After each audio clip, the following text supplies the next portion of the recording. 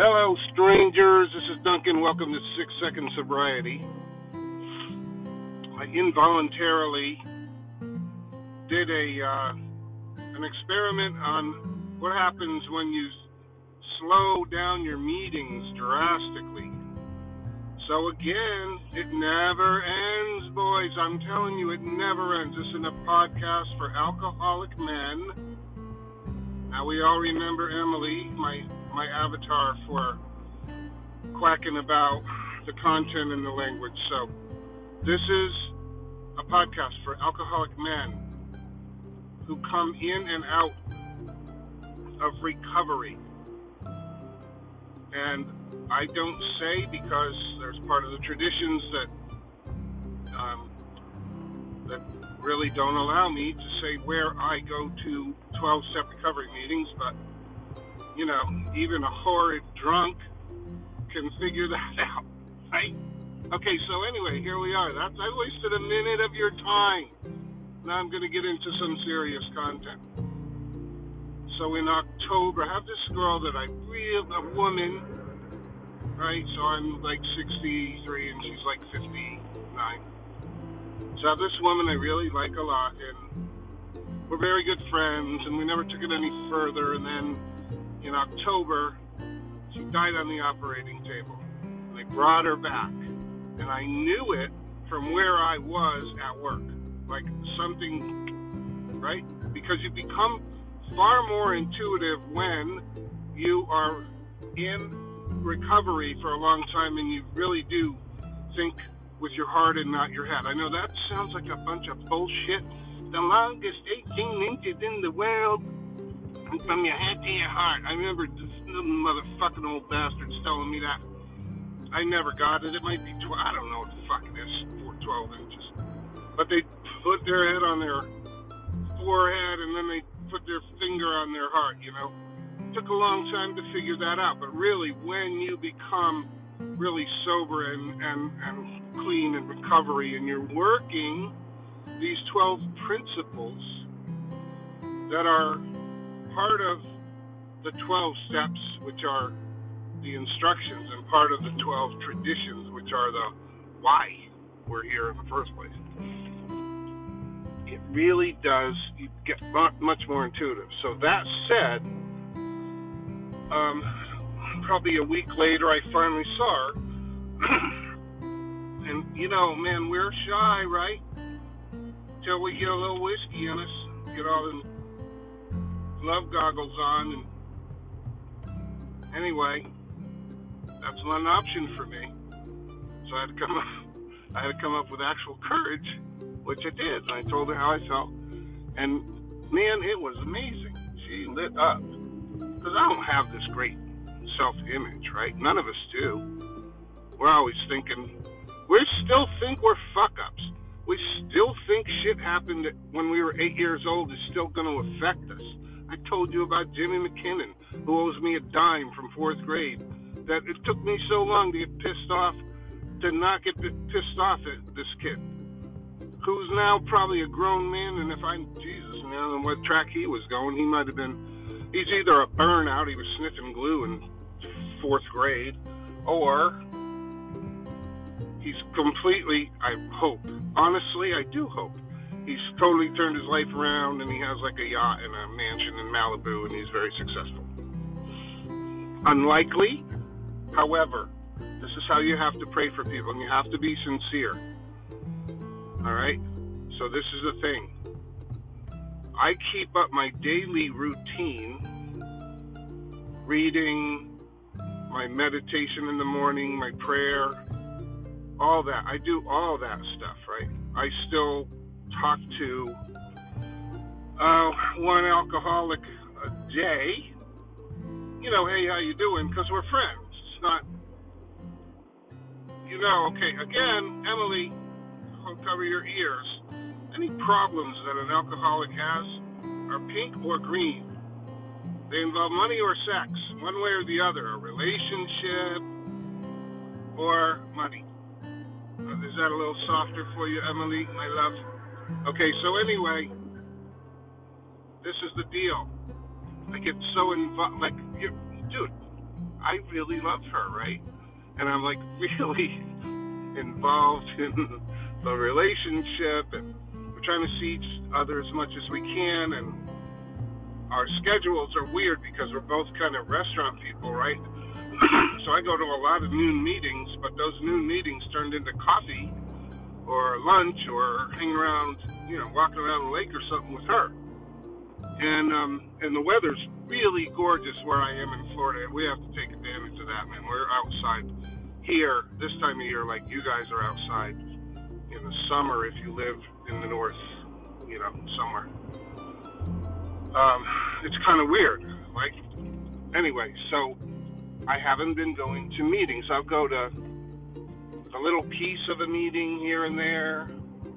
I talk about it with my friends when I'm on the phone with them. But there is something. Now, here's a very powerful statement that is in the text of the recovery program that I am in. It may be it's probably one of the top 5 things that I say to myself. It is one of the top 5 things I say to myself.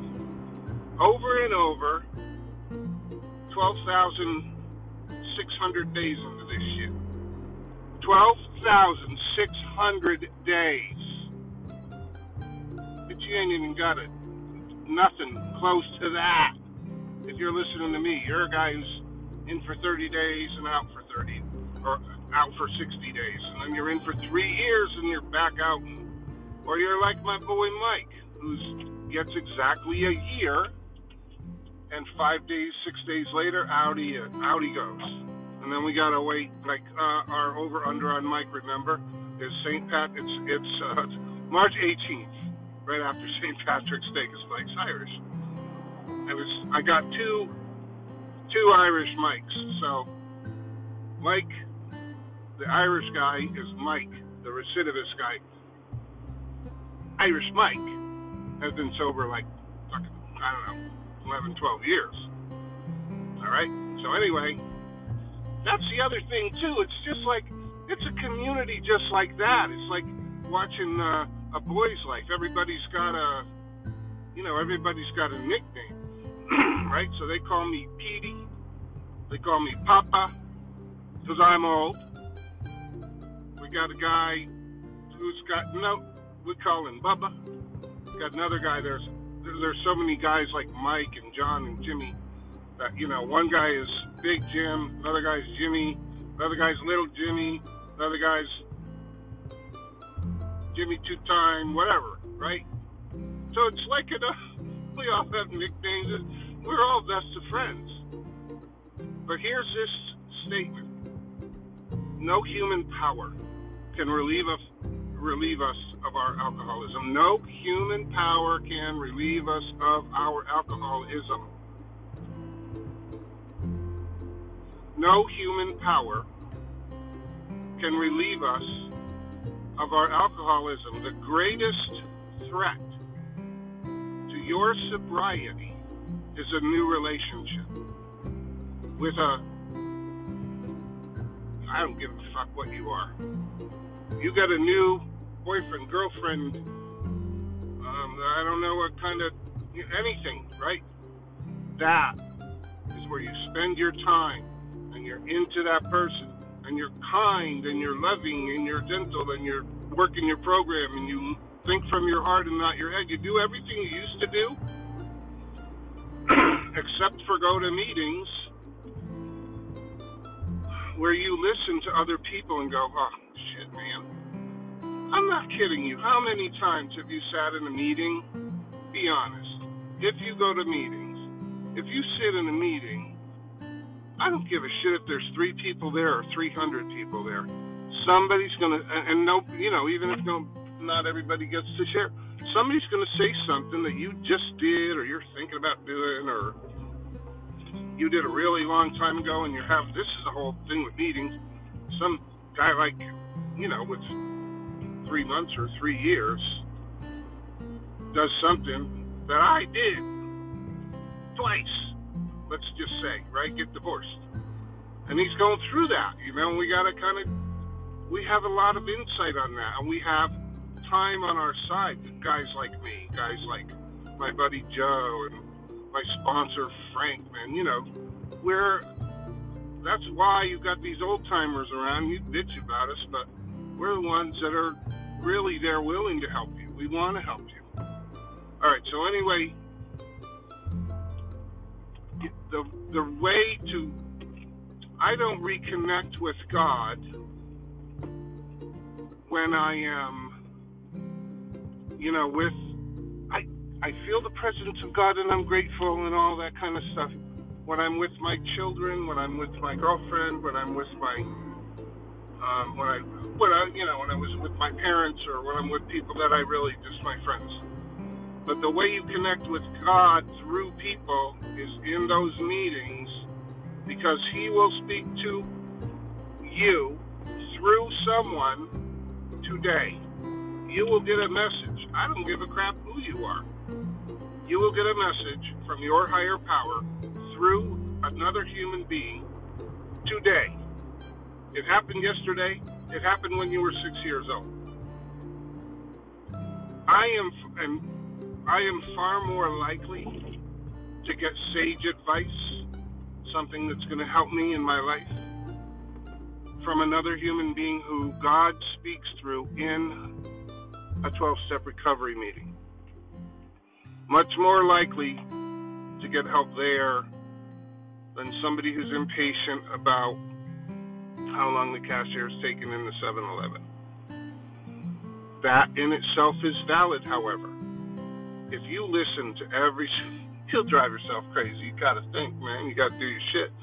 But every once in a while, when you just listen to people bitch, you'll get tons of gratitude out of that. You're like, no, I'm glad I'm not like this motherfucker anymore. I was like that all the time, right? I was always like that, always bitching. Nothing was ever right. I was a mean son of a bitch. All right, anyway, hey, this might be it, and I might come back. I don't know.